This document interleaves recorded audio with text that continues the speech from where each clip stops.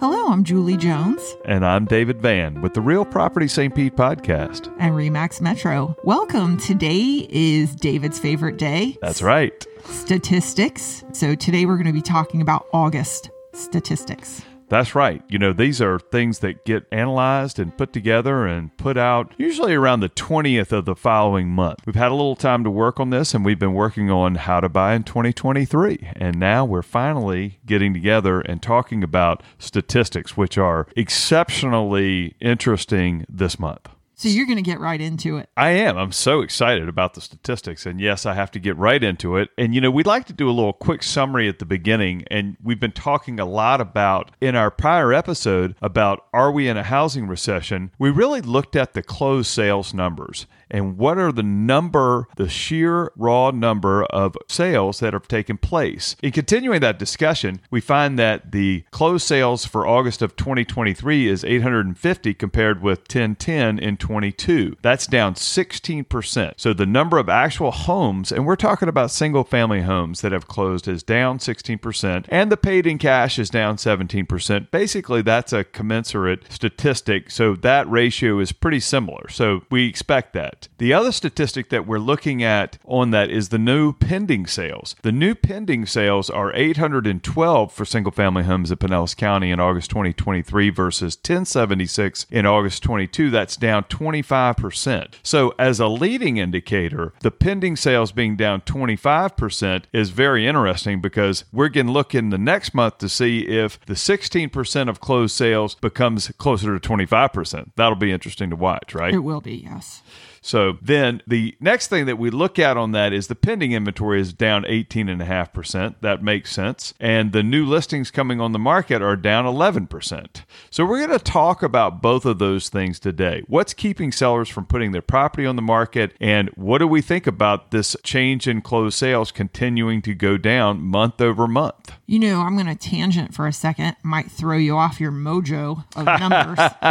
But one thing I think was poignant for me, and you illustrated this and brought it to light, was the timing for interest rate changes. And so I know that's where you're going to head relative to why sellers are not putting their properties on the market. But it will be interesting going further to see if these numbers stay, similar, because it was around August of 2022 that they started to take a turn. Right. Because wasn't it June, July that the interest rates started to change? That's correct. June, July, interest rates started to go up, and they clipped up from about 3% all the way to 8% in December. And, we've had a little bit of pullback over the last 3 or 4 months in those interest rates, just down into the high 6s, low 7s. But it's been relentless. I mean, the Fed has continued to be very tough and hawkish on the interest rates, and it's continued to affect our market. And, it's interesting because we talk about sellers having to sell versus wanting to sell. Right. Well, let's go back to the interest rate too, because, the thing is that a 6-7% interest rate isn't a horrible situation. And what was it, the 80s? The interest rates were 18%. That's a horrible situation. I agree with you. I think the problem is that the exceptional rate that people have had over the last 5 years of 3%, and now they're looking at possibly buying another house and paying 8% interest, makes them very nervous, and it makes them stay put. I mean, that's what we're finding, right? Well, yes, but I think the real reason for the problem with that is that prices went up so significantly, 40 to 60%, depending on the location and the type of property, that makes that situation not affordable. So in a different scenario wherein, the interest rates were high, let's say, I'm thinking back to during our career, interest rates were 6-7% in the mid 2000s, 2007, 2008. And that wasn't a bad situation, but prices were very low. And so it becomes unaffordable. Yeah, because if they look to buy something similar in price, but they just want to make a change, but they feel like they have a lot of equity, when they go look what they can buy, they realize that what they have, would cost them so much more today. And I think they throw up their hands. I mean, I think they're fearful about the idea of stepping out into the market to make a change just because, if they don't need to sell, if they need to move, if they're,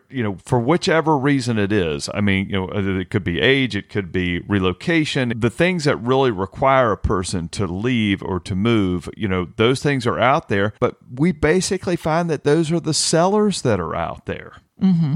Well, we've talked about that and who are the sellers in today's market. And I think both you and I have said, my sellers are properties that are predominantly vacant. The people have gotten a job outside of the area or chosen to move, or in your situation, people who thought they were going to move here and ended up not moving here. Right. And we also talked about how does that affect buyers, which is an interesting thing. What's a buyer's approach to a property with a seller that really needs to sell? Well, hopefully it create some opportunity, but let's talk more about the statistics, right? Right, because that's really fun. So I think the next thing that we wanted to talk about, so we talk about these closed transactions being down. It looks like the pending sales are kind of a leading indicator for that, and they're down even more. They're down 25%, where the sales are down 16%. But the next thing that we really like to talk about is median sale price, and that's really interesting because the median sale price is up 10%. Your immediate thought on that is, oh, wow, so prices are up. Well, I've got an alternative look to that, don't I? You do, yes. It's a good one. It's very valid. Right. I mean, first of all, the median sale price is the middle price where 50% of the properties that sold are below that price and 50% of the properties are above that price. That's the median. And for August of 2023, it's $479,000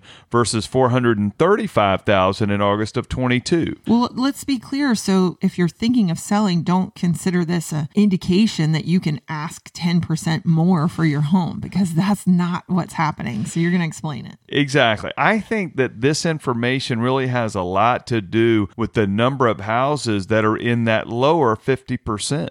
There's so few houses. And the number of houses that are over $1 million, because I feel like that's very significant in our local market. For sure it is. But, we work in all the price points, don't we? Yes.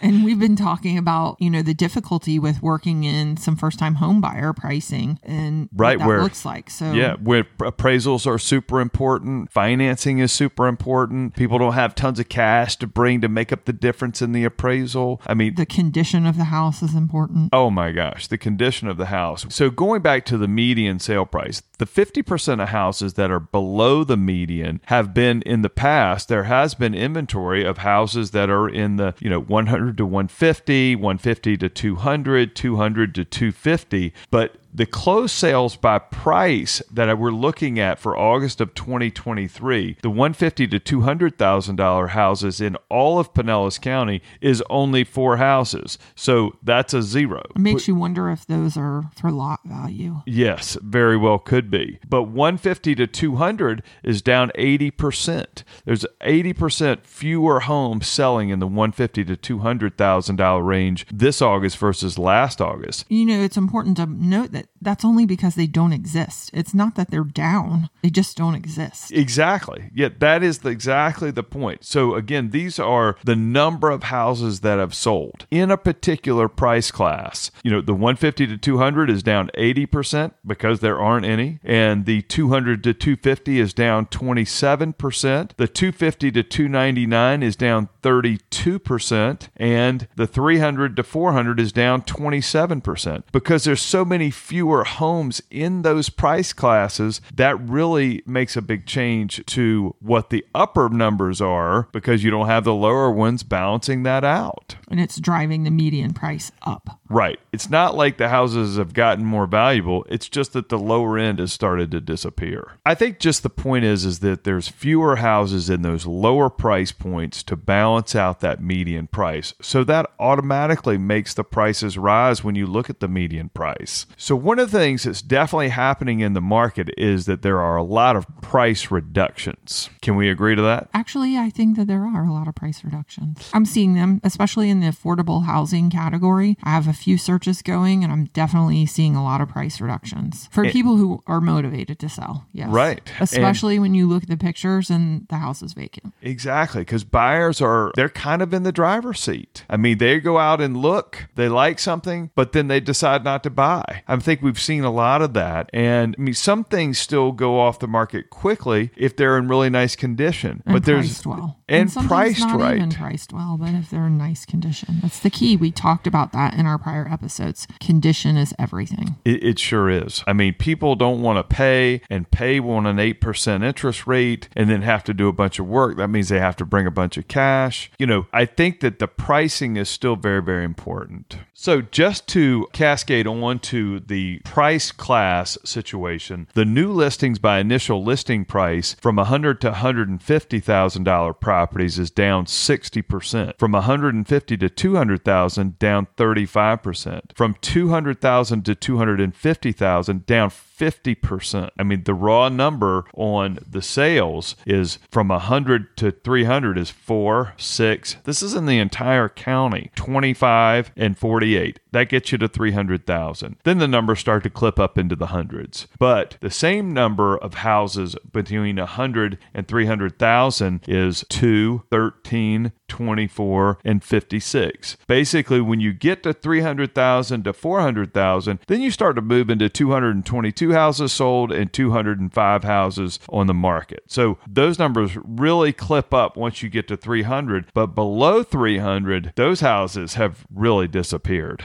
So, we just finished our series on how to buy in 2023. And that series, as I was thinking about it, is great for new buyers, inexperienced buyers, or buyers who have bought in the past but need a reminder because it's been several years since they bought. And what is the process that you have to go to purchase a home? We do it every day. We're familiar with the milestones and what happens and how to do it effectively. But that was a great series on how to teach people who are new how to buy in 2023. It's a great refresher for those who have already bought a home. But yes, if you've never purchased a home, to just have an overview of the process, it could be really helpful. We hope you listen. Yes. And I think that as we talk about these lower end houses that have been for sale, up to 300, maybe up to 400, you have to realize that the competition amongst buyers for homes in that price point requires some thick skin. Yes, it might be that you make many offers before you actually have a deal. And you may have to accept some conditions and features of the property in those price points that might not be perfect. For sure.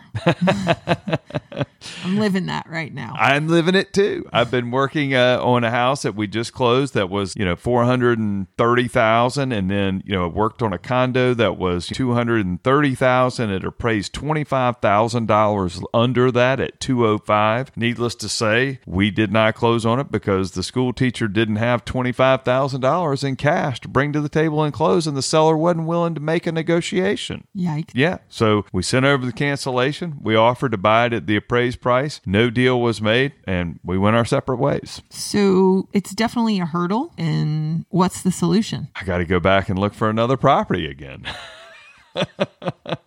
Which, bless her heart, I mean, she has been very diligent about looking at properties, trying to find a place to live. And what's driving her is rent. Well, it's interesting because we've had some offline conversations about rent versus buy. Right. And rent in St. Pete has become pretty expensive, and it's continued to rise over the years. And, rent has been the driver of 3 or 4 of my buyers over the past couple of years. I mean, whether they're paying $5,000 a month or if their rent is going from $1,800 to $2,400 a month. Those are huge differences no matter what the price point is. But if your landlord says your rent's going up 25%, you definitely start thinking about, well, does it make sense to buy? Mm-hmm. Anyway, that's been a driver for that. And a lot of people who are renting are first-time home buyers, and hopefully the How to Buy in 23 will help them figure out the process. Obviously, we're willing to help people in that price point. Yeah, so we had a philosophical question that we discussed earlier, which is if interest rates go down 1% to 2%, will that incentivize sellers to go on the market? Right. Will it make a difference for them? And we'll be coming into the spring market. I don't think we're necessarily going to see that, but that became the question of, should a seller put the property on the market now in the fall, or should they wait till the spring, which is normally our busier time of year? Or what happens if the interest rates go down 1 to 2 points in the spring? Will there be competition? Right. Will there be a flood of inventory? Right. Or at least some increased competition, because right now the inventory is pretty low. And you have an advantage if you're selling something that's in good condition to capture buyers, maybe at a higher price point than you actually should. Right. Because there's not a lot of competition out there amongst the sellers. It's the buyers out there looking. You put your house on the market, there's nobody to go to the dance with but them. Well, and I think that's important to illustrate because we were talking in the statistics about how the numbers are down, sales are down, inventory's down, but the inventory situation is more important than the fact that the sales are down because they drive each other. Right. With that inventory down, it's hard to make transactions. So if you are somebody who's a seller and you want to go on the market soon, you should consider the fall as a time to go on the market. Yes. And, we could be experiencing a typical slump. We've talked about this before. We have, prior to the COVID market, had a slump in our particular location during the summer months, leading into late fall. Yeah. It could be what we're experiencing. It'll be interesting to see how it plays out. That's why we love the stats, because we like to see if what we see is what's really happening and whether we can predict it or not. And that's what people ask us to do as well. I mean, they want to know what's going on in the market. We can tell them what's happening in the market every day because it's what we do every single day. But what they want to know is what's happening next.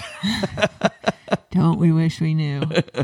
I mean, we do not know. But I mean, we can look at a leading indicator like pending sales and see that they're down 25% and know that the closed sales are going to be down next month even more. Then the positive of that is if you have something great to sell, you can likely do well because there's not much inventory. That's right. I firmly believe that. And I've recommended that to some sellers is that, for us, the holidays are not a bad time to be on the market because people come down here for the holidays. They're here at Thanksgiving. People start to come. The snowbirds begin to come in November, some in October. So there are more people down here at this time. And we have both sold properties at Christmas, right? Yes. Thanksgiving, yes, Christmas, New Hanukkah. Year's, that doesn't really change us because we're a little bit of a destination for the winter. Yes. So let's take a pivot. Typically, we focus on single family properties, right? And we had some good information on condos. So condos is a hot topic right now. Indeed. Why is it a hot topic? The Florida legislation created 2 subjects for condos that have to be addressed over the next year and a half, 2 years. A milestone structural inspection of the buildings, which for our hyper-local market is pretty poignant because a lot of the buildings were built in the 60s and 70s, so they're starting to age. And they're also requiring that the condo create a budget for repair items so that things don't go on too long. The reserve study. Yes, that's what the name of it is. So they want to make sure that the building's keeping enough money in reserves to address any structural inspections and repairs that are needed for the building, and making sure their finances are in place for the residents. Right. Those things all tie together. The reserve study based on conditions and the milestone inspection inspired by our friends in Miami where the building collapsed. And so I haven't heard of any local buildings having any major structural inspection issues that create a life and safety issue, but they are creating some financial issues. So cost of repairs, as everybody knows, has increased, and then cost of commercial repairs is probably even more significant. So many of the buildings are facing some special assessments relative to repairs that are needed, and it could be that that's impacting the condo markets. Well, and I don't want to fail to mention that the insurance costs that the people in the condos are facing, that the building is providing insurance for, that insurance is going up significantly, 12% a year. I mean, so they are increasing their reserves and their assessments based on the increased insurance costs. Yes, it's significant. And I think every building faced somewhat of a major monthly fee increase over the last 2 years as a result of insurance. Indeed, that is a fact. So, and it's not just condo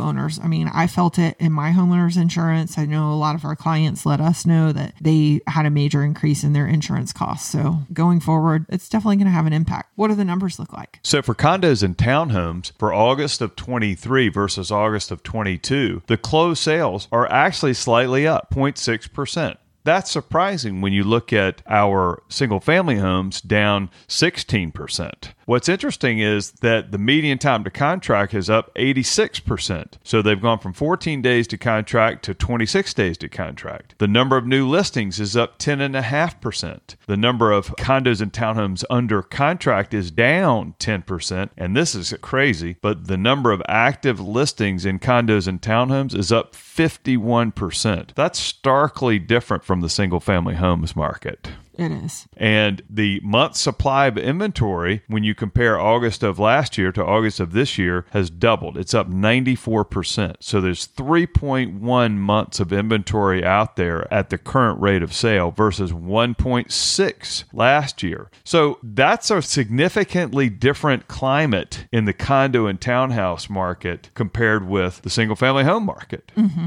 And we've been a little nervous about talking about the milestone inspections, the reserve study, the number of new condos being built in St. Petersburg. We just released the Saltaire. I sold one. That's great. Congratulations. Thank you. It's good to be me.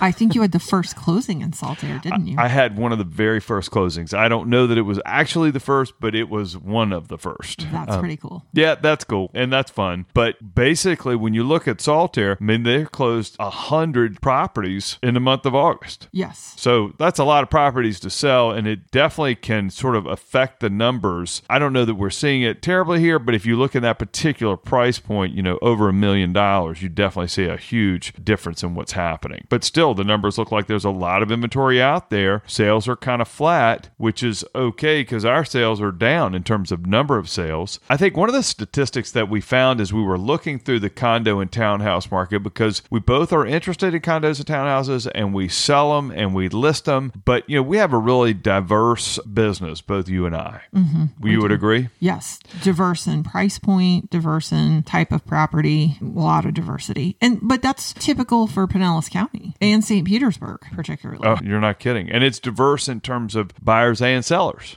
So all those things expose us to the different markets. But on the condo and townhouse situation, I thought I would look at the inventory active listings. It's kind of interesting because when you start looking in January of 23, the amount of inventory is 181% higher than it was January of 22. That continues month over month as we go to February at 192%, 200% in March, 151% in April, and 121% in May. So then it drops off over the summer, June, July, August, down into the 70s and the 50s. But the overall monthly average year-to-date of inventory in condo and townhouses is 111% over what it was last year. Point being, there's a lot of inventory out there, and inventory creates opportunity. It does. It does. It's a good time to be a buyer, and the sellers have to be competitive when they're in the condo and townhouse market. Well, I think it's something that we should definitely include in future episodes because we do typically focus on single family and the statistics relative to that. But I think this condo market, with all of the changes that are coming from the legislation and the fact that we have a building creating an enormous amount of inventory and sales statistics in our downtown market, that it would be of interest to watch this a little closer. I know we really want to keep our focus on single family, but it would be an interesting piece to add in. Well, I think we've also kind of felt like that condos and townhouses tend to follow the same as the single family market, and that's been the case. But I think there's a definite departure in this situation because of the reserve study, because of the milestone inspections, because of all the new buildings that are being built,